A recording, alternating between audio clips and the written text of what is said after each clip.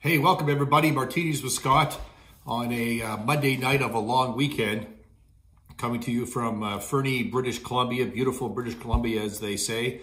I am in the basement of this country home that I'm renovating, so hence the Irish pub look feel to it. We'll be getting there. I've been shooting videos here all week, and people have been asking me about the location. Today we're going to jump right into it. We may have maybe a long show. We'll see how this goes. We're going to talk about turnaround predictions in the cannabis sector. Last week was a huge week for news. I couldn't keep up with it, but I did pick four events for us to talk about. One with Aurora Cannabis, Invictus, MD, CannTrust Holdings, and Acreage Holdings, I think they are, or Acreage Cannabis. I'll get to their proper name. Anyways, so four stories from last week.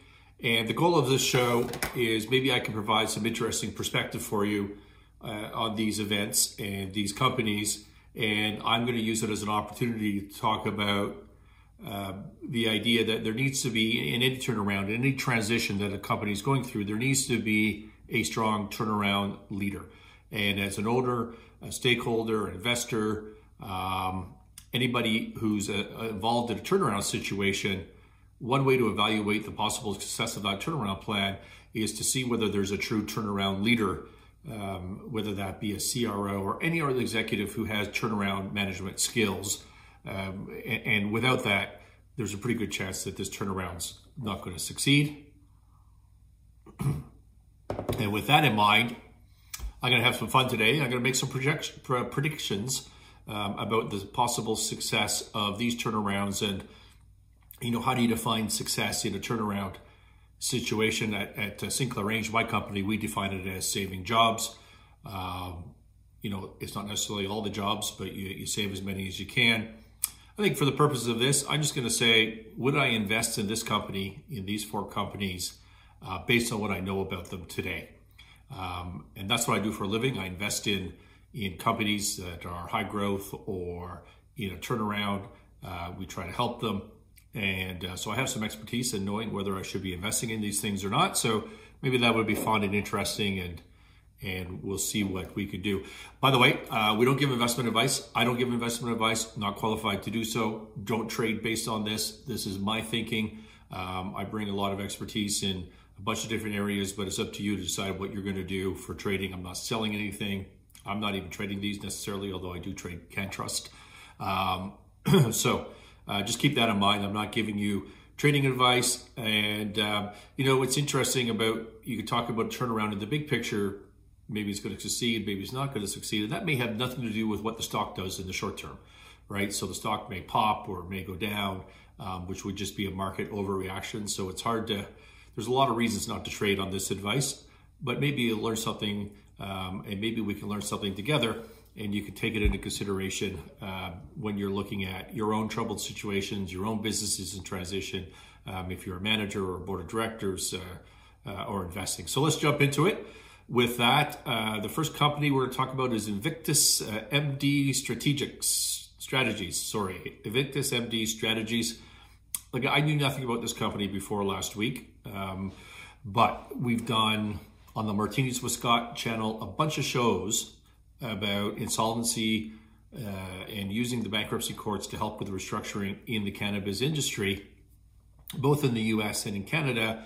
And Invictus is really interesting because they've filed and the court has accepted them in a CCAA. We'll get to that in a minute, but a CCAA, which is a formal court restructuring in Canada. And I believe they're the first cannabis company with a license to do that. You can fact check me on this. I'm not 100% sure, but I believe they're the first. We have had companies go into restructuring. We had one company go into restructuring that wanted to have a license. They were in the application process, but they didn't actually have it. We had one company that had a license, lost it. It was rescinded by Health Canada, and then they went into a restructuring insolvency process. I believe this to be the first that actually has licenses and gone into a restructuring process, which is why I found it interesting. They're traded on the Toronto Venture Exchange on the symbol GENE, G-E-N-E, also traded in Frankfurt.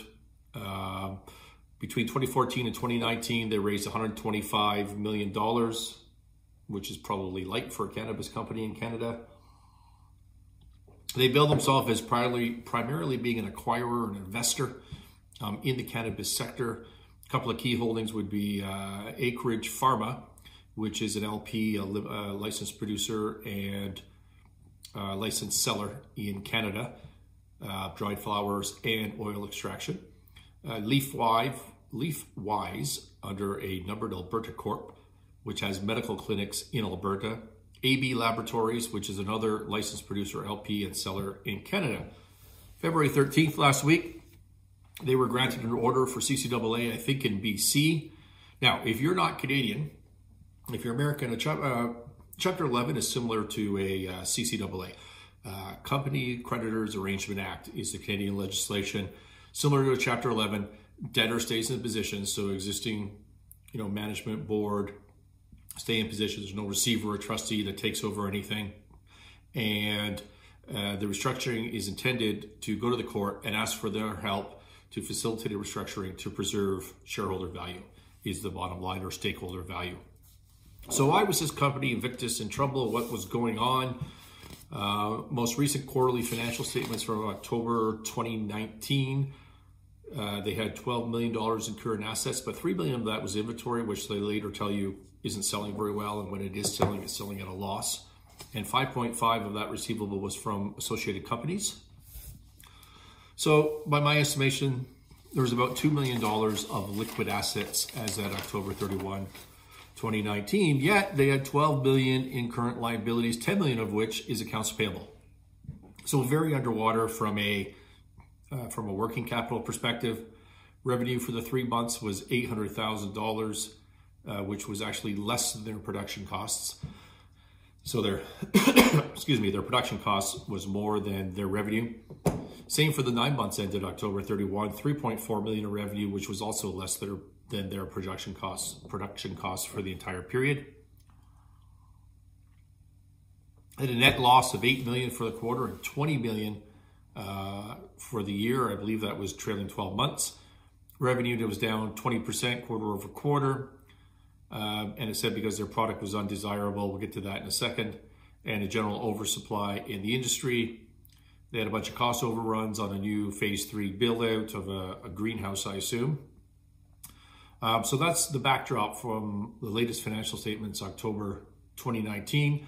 December 16, 2019, they announced they signed a binding letter of intent with Unified Cannabis Corp of Calgary for a private placement to bring in $5.7 million in cash. This replaced a prior deal for $6 million that fell apart on them. And then January 3, they announced that this deal also fell apart. They did not get the 5.7 in cash.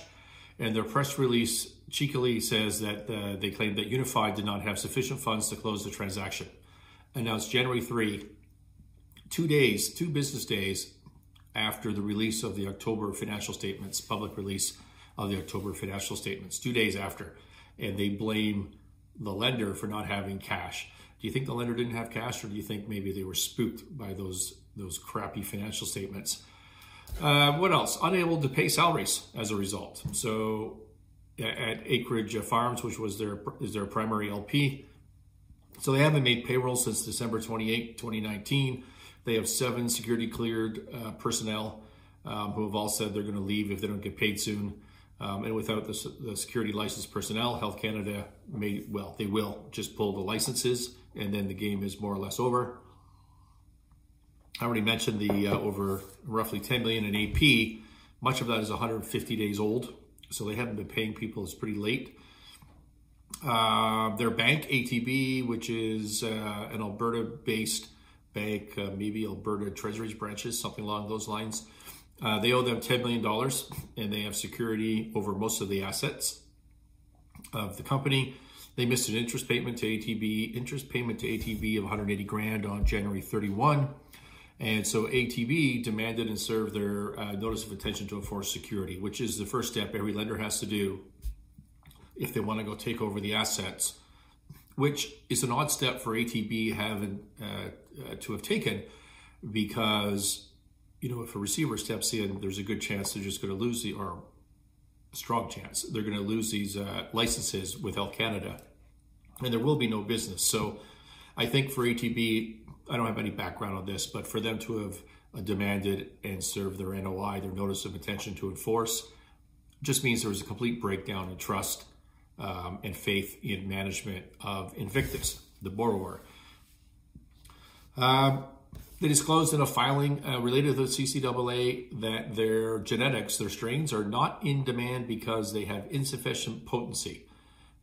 Therefore, their operations, even the greenhouses that are operating, are losing money. So, side note, the black market is still in Canada 5 times larger than the legal market. Why? Because it's easier to buy black market. It's cheaper. And the genetics, the strains are way, way better, more potent. I'm not a smoker, so I don't really know. But if you go in and talk to people that are dispensing, that own stores, that's the message you're going to get. And that's what the market's seeing. And that's the reason the black market's still 5 times larger. And so this Invictus has just admitted here in their filings that their genetics are crap. Nobody wants to smoke their flower. And so they're trying to get they are getting new plants, new genetics and strains to grow, but nowhere did they tell you what they're paying for that. Normally there would be a fee or a royalty agreement. If you're in CCAA, I don't see how you pull that off and make that sort of change. So there's an unexplained issue that puts a black mark, I think, around this restructuring and turnaround plan. Indebted to a New York City, this is the one that makes me the most sick. Indebted to a New York City marketing firm, ABG HMX, for $4 billion US, 5.3 million CAD.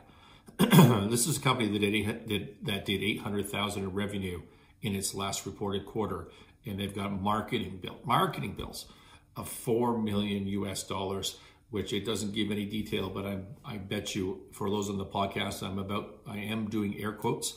I bet you that's just to build brand, whatever the hell that means. Okay, so the CCAA filing goal is to immediately find liquidity. Excuse me. Try to still on my vodka here. Preserve cultivation, sales, and oil extraction licenses, and restructure. Because they couldn't get more financing, they couldn't get a bridge loan, they can't sell the licenses, they can't bring in a bunch of equity because of change of control. So the only option that they seem to have, which is probably true, is to restructure in a CCAA, get some debtor in possession financing, and see if they can work their way out of this trouble and ultimately bring in a strategic partner through a sale process. I think that would be the idea. So I'm here to predict, walk through some of these issues. Will this restructuring succeed? Would I invest? Well, from the MD&A, the Management Discussion and Analysis filed for the October 31, 2019 financial statement, I counted 12 instances of material management changes and board of director changes from the beginning of 2019 to October 2019. So 12 material changes in this small little company, some of them involving multiple people. So there's chaos up the top, lots of turnover. The CEO resigned as part of this CCAA filing. So now they have no CEO. I think the executive chairman stepped in as an interim. They don't have a CRO, a chief restructuring officer. They have not appointed a turnaround leader.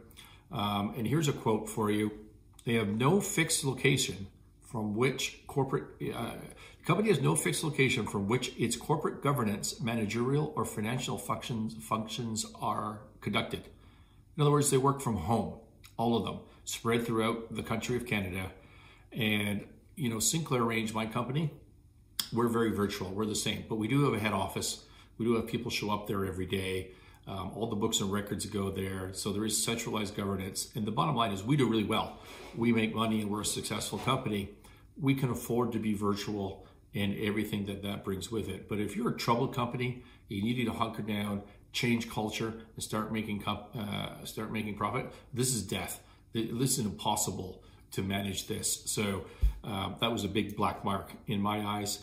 And in none of the filings or press releases have there been, other than the genetics, there's been no serious or any discussion of operational changes. There's no talk about changing the business model, reducing costs, budgeting, cash flow management, very little or any material talk about that. They don't have a turnaround leader. They have limited resources. They have limited value. This is not going to succeed. I wouldn't invest that, which is not advice to you, but I wouldn't invest. That's my judgment based on what we know on Invictus. So I thought that was interesting for last week. Let's move to the second one, CanTrust Holdings. Everybody knows a favorite of the show. I did a quick shot on CanTrust last week about their not filing their financial statements. We did a couple of shows, maybe even 3 shows in July, August 2019, and one subsequent to that.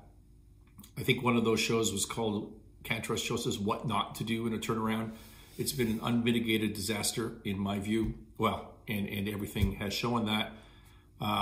You can go back and look at those shows to sort of get the background on what's going on with CanTrust. So I'm not going to repeat it for everybody here.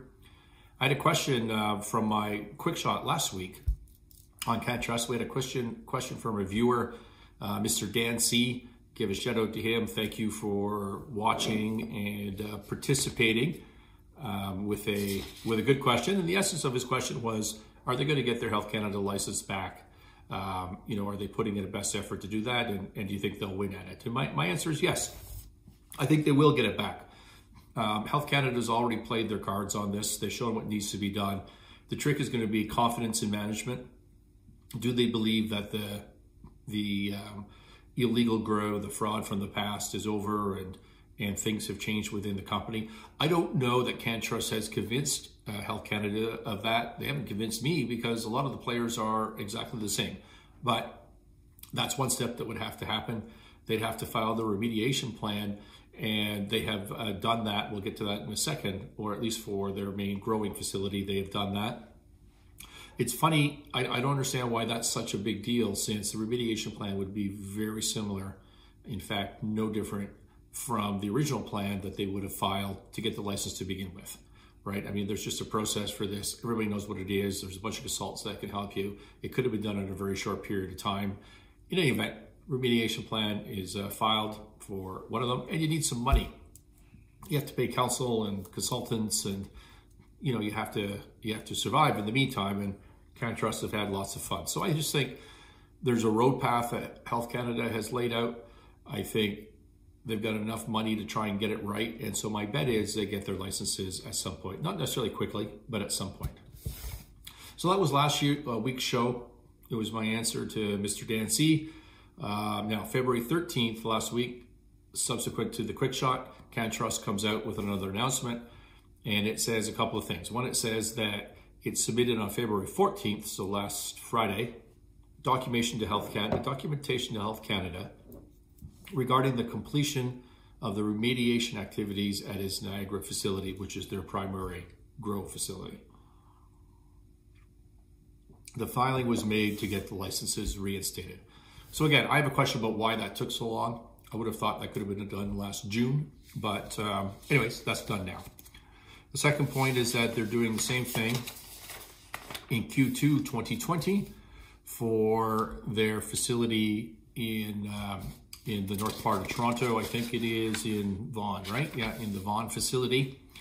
And I think in CanTrust that facility is an oil extraction. I'm not 100% sure about that, but in any event, whatever that facility is, they haven't submitted that plan yet, but they intend to.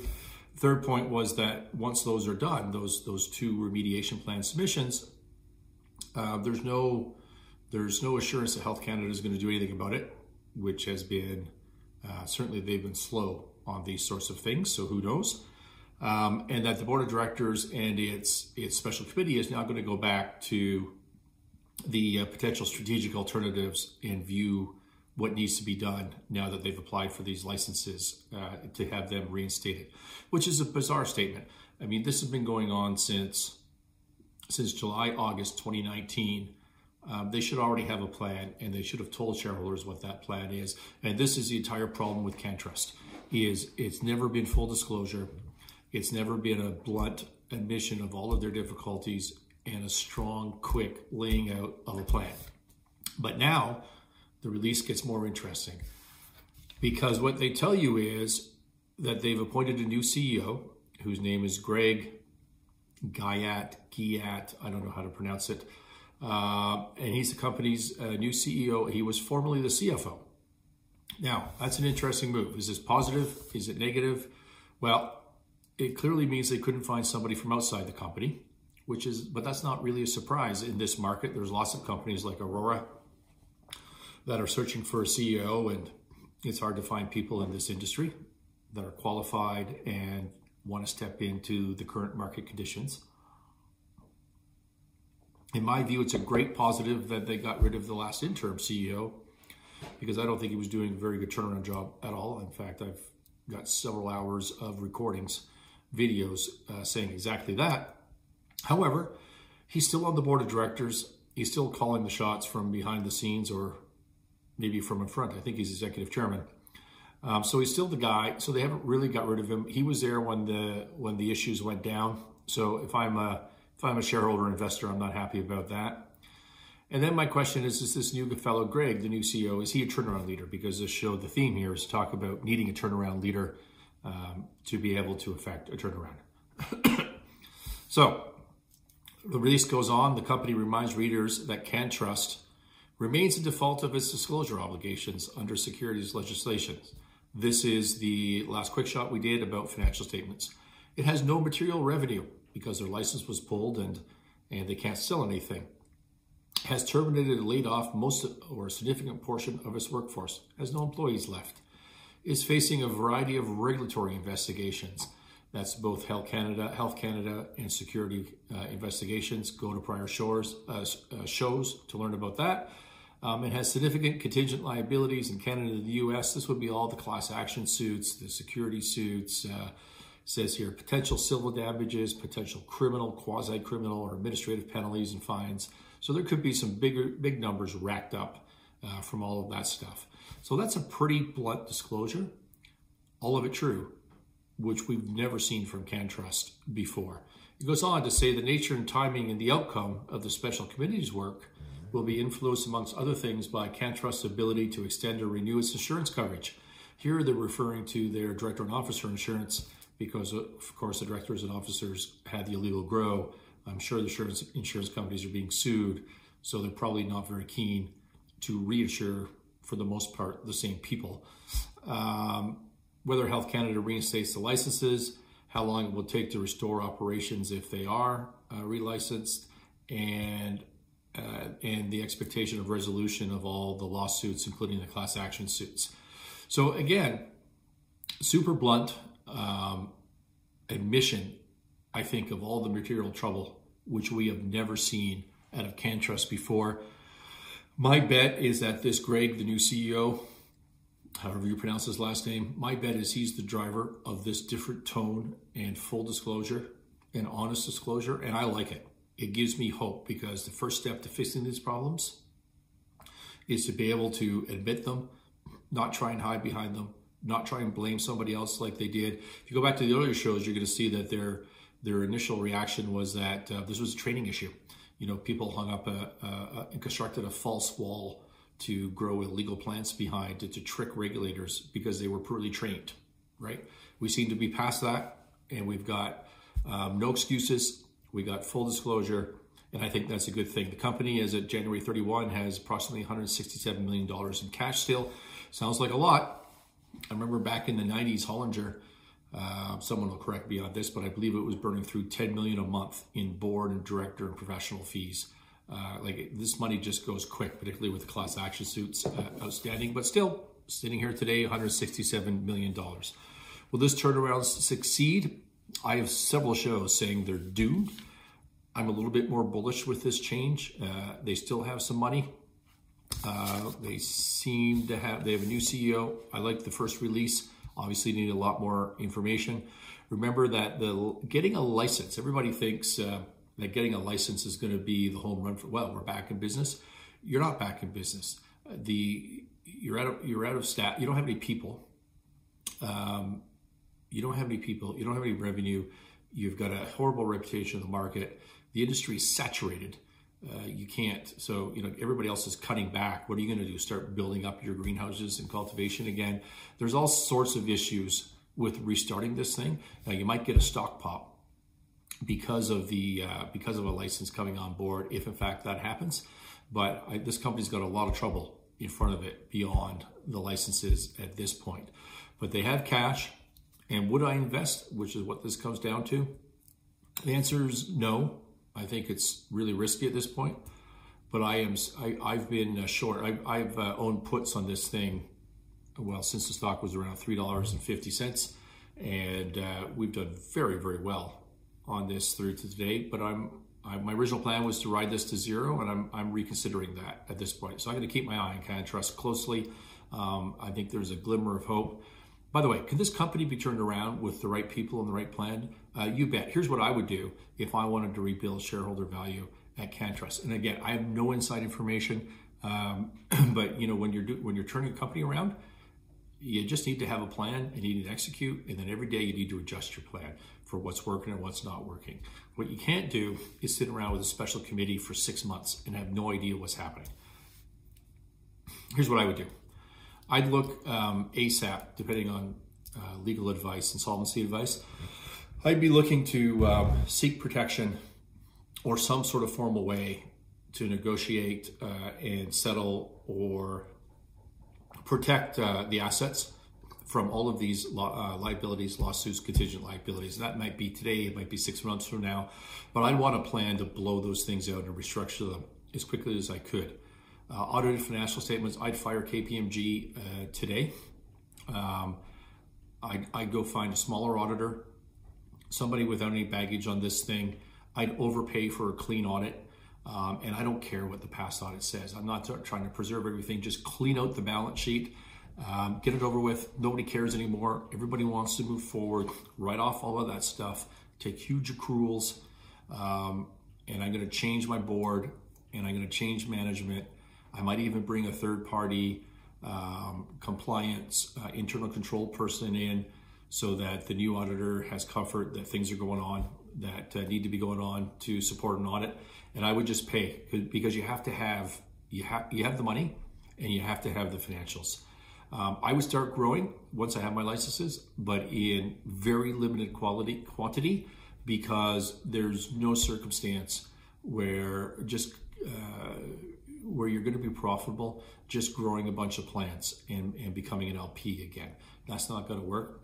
And I would go out and buy 2 or 3 or a handful of promising but financially struggling, because there's very little capital in the sector right now, small public or private companies that are focused on branding, distribution in cannabis or hemp, because that's where the market's going. I've got a shell, I've got cash, I can grow, I have extraction capability, but there's not going to be margin in that.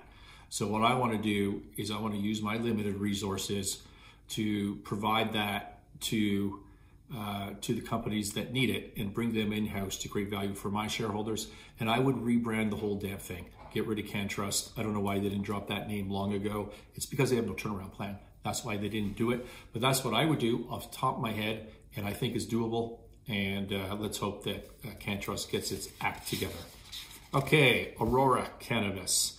Most people in space, well, everybody in space knows Aurora. Even those outside the space have an idea of who Aurora is. They're one of the larger Canadian LPs, and therefore one of the world's largest Canadian LPs.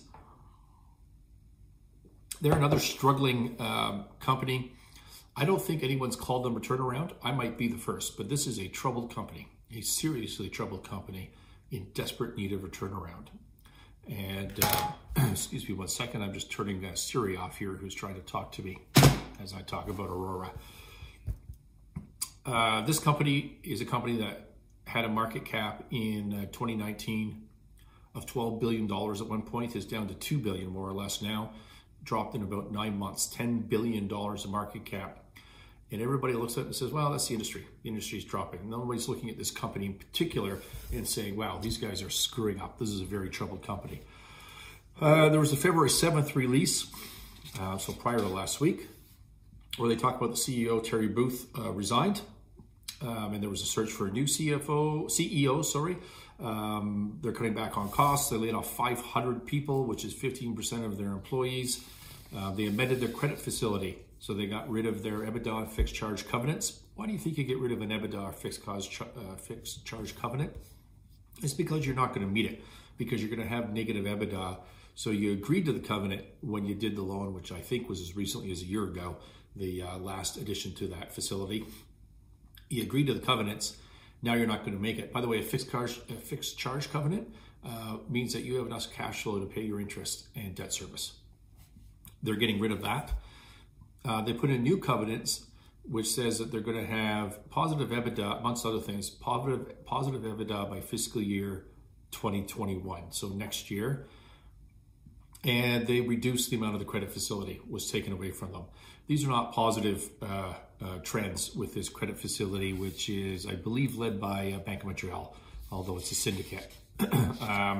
So there was an earnings call Thursday, I think it was, and I listened in on the call, and here's some of the highlights from the Aurora earnings call. Current state of the market is challenging. Well, we all know that. There's retail constraints. There's evolving markets, they say. I thought this was interesting. They say what they call the value market, and I forget how they define that. The value market, I think, was $8 a gram and under, versus the premium market, which would be higher than that. Don't hold me to the $8, it might have been $9, something around that range. But however they define value, in the summer of 2019 was 2% of the market, and at December 31 was 17% of the market. So the whole market, legal market, is looking for a cheaper product. Premium went from mid-30s in the summer to 17% in December, and Aurora is selling to the premium market. Now, they failed to mention that they're selling crap to the premium market. Different issue, and I'll talk about that in a second. So there's an evolving market that they're trying to keep up with. Distribution inventory adjustments. What does that mean? It means no one's carrying their inventory. The stores aren't carrying their inventory anymore. They used to carry a little bit of inventory. Now they're not. Why? Because people aren't buying Aurora. That's why. So why would I carry a bunch of inventory?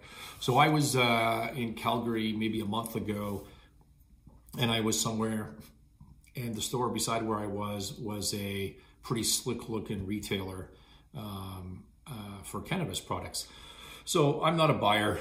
I don't use the product. Well, I take some CBD oil sometimes, but I went in to take a look around, and I got talking to the manager there, who was a super nice guy, and he gave me a half-an-hour lecture on what the products were, what sells, what doesn't sell, and unsolicited, he went on a rant about Aurora dried flower in particular, and how it's horrible. The entire community knows it's horrible.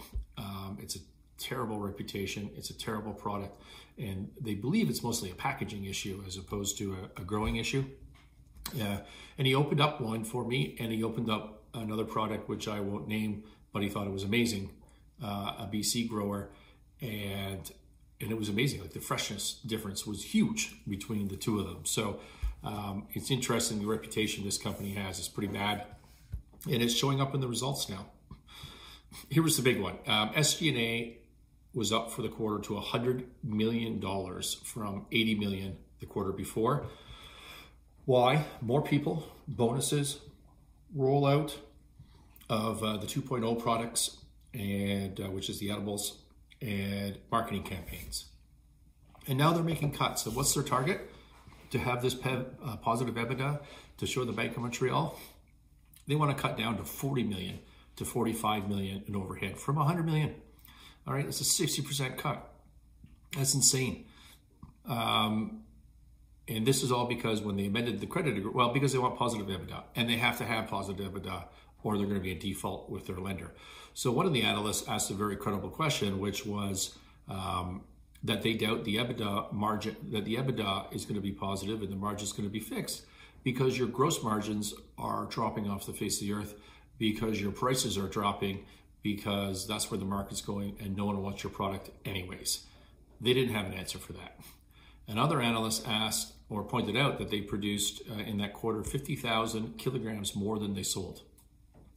So they keep growing because it's a fixed cost business, more or less. So they keep growing, but they can't supply the product. The 50,000 kilograms more than they sold. Do you think anybody needs those CannTrust plants? No, right? So do they expect that to continue? Or the question from the analyst was when will you shutter capacity? Pretty dead on question. and there was not an answer for that either. And they're still looking for a full-time CEO, and they're having a tough time with that in this environment. People are not calling Aurora a turnaround. It's a troubled company. They're not calling it a troubled company. It is a troubled company. I think I might be the first to say it. Their trailing 12-month December 2019 revenue was $290 million, and they had a $220 million EBITDA loss on $290 million in revenue. Will the turnaround work? Will this company survive? I predict not. There is no turnaround leader, no CEO with turnaround experience at this time.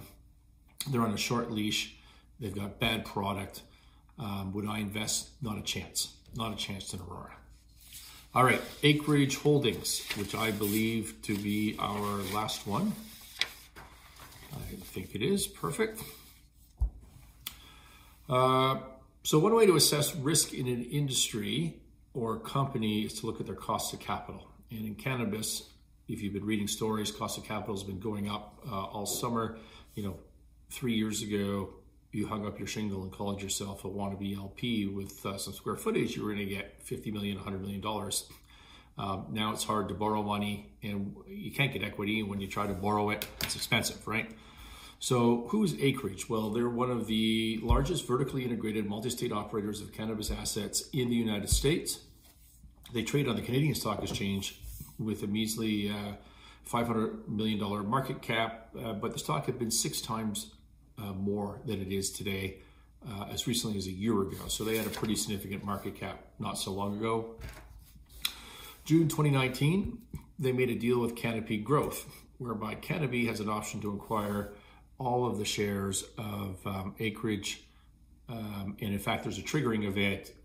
For example, when the US makes legal cannabis, then Canopy is obliged to go through with this. So it's an effective sale to Canopy without actually having a change of control. Seems to be the point of it.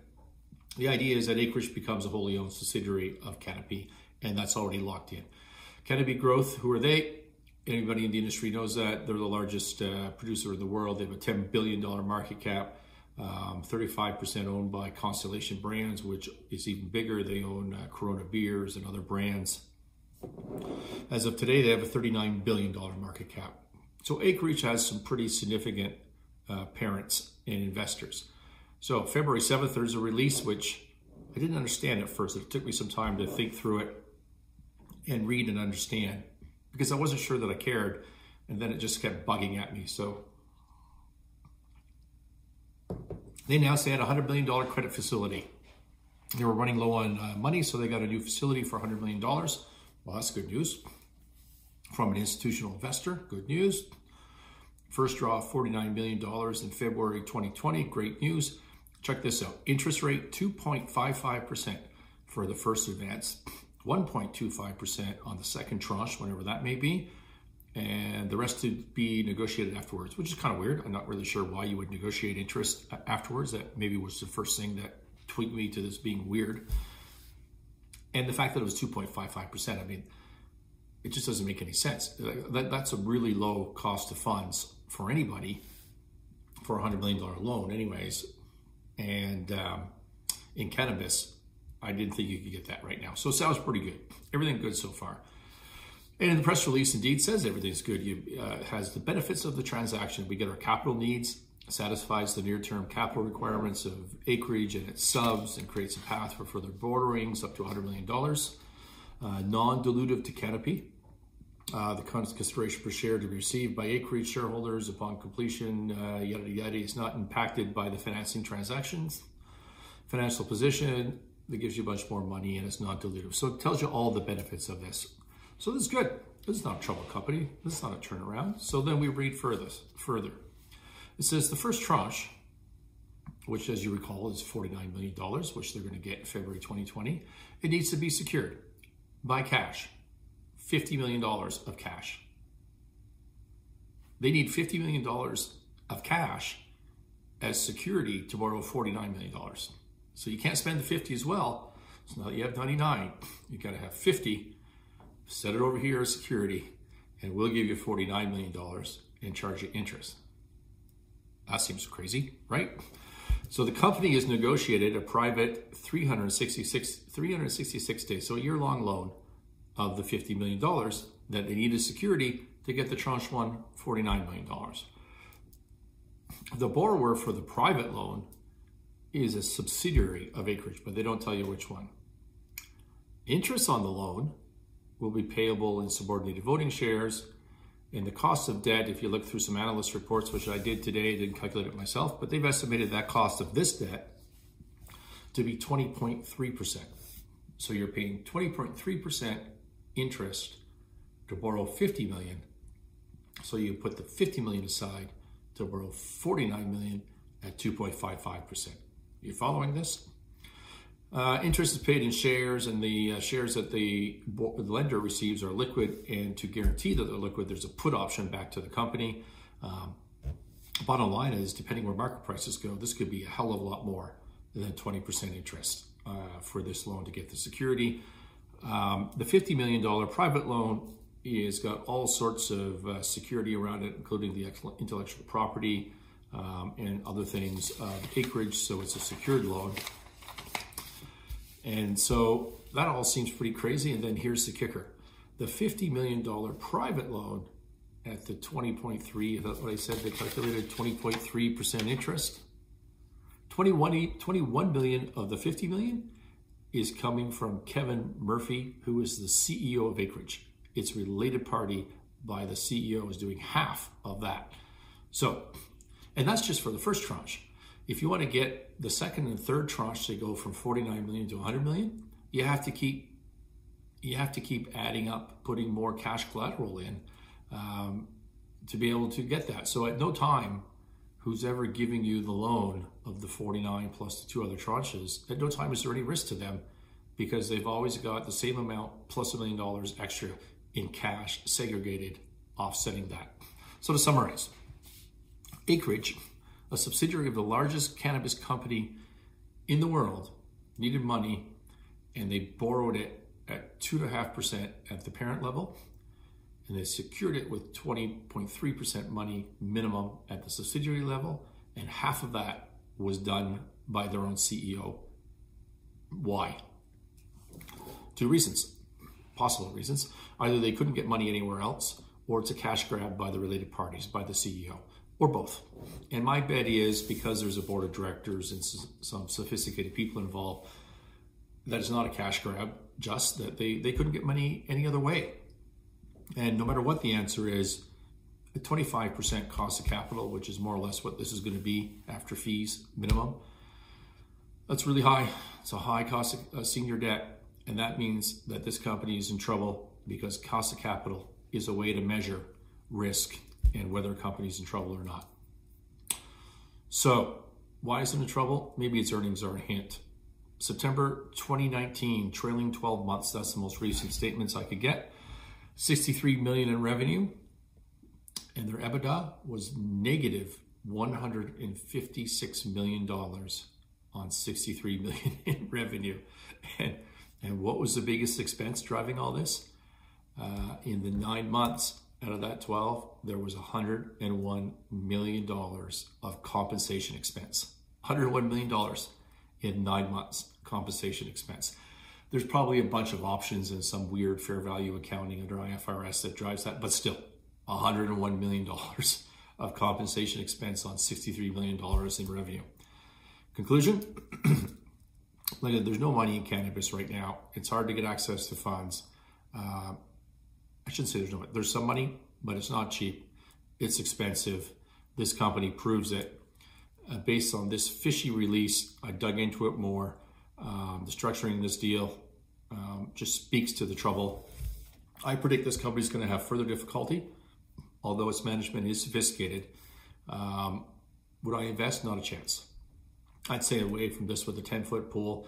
And not only is it a troubled company, but I think with this sort of deal, they're showing that minority shareholders are just going to get squeezed in this nonstop. That's my view of Acreage. All right, let's wrap this thing up. We've been 45 minutes. So, turnarounds. Remember, you want to evaluate whether a company is going to turn around, evaluate whether they have a turnaround leader. Do not rely on existing management. Existing management is good for when things are stable. You need to change. You need a different person. You need a turnaround leader, someone who can take the company through transition. How do you know if you have a turnaround leader? You look at the resume, you listen to them talk, but the other things you can do is come back to the points that I've brought out in prior shows, and maybe I should do a show summarizing these in the future. But how do you turn around a troubled company? And the first thing you do is you admit you're in trouble. You hit it on the head, like CanTrust did in their release last week. You say, here's all the trouble we have. And if you don't see them doing that, if you see them making excuses, coming up with weird capital structures and issuing press releases, for financing and issuing press releases, that says everything's awesome with this deal, that's not a turnaround leader. To get yourself out of trouble, you need to first admit you're in trouble. You need to change the people around you. You need a turnaround CEO or CRO. You need to get rid of the guys that cause the trouble. You look back to CanTrust. CanTrust did half of that. They brought in a new CEO who in fact was their CFO. So maybe he's new, maybe he's not, I don't really know. But they haven't done the full gambit because the board of directors is more or less the same. And you need to fix it now. You can't have a plan to have a plan.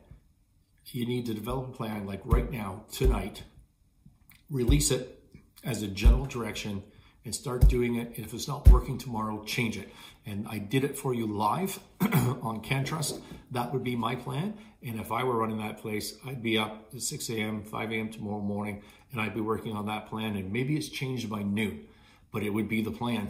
I wouldn't have a committee sitting around trying to figure this out for 6 months, because that is death. Stakeholders needed to be persuaded that there's action, that this is being taken seriously. Sorry, I'm fighting a cold tonight. All right. Thank you very much for listening. I hope you enjoyed this and our review of cannabis last week and troubled companies.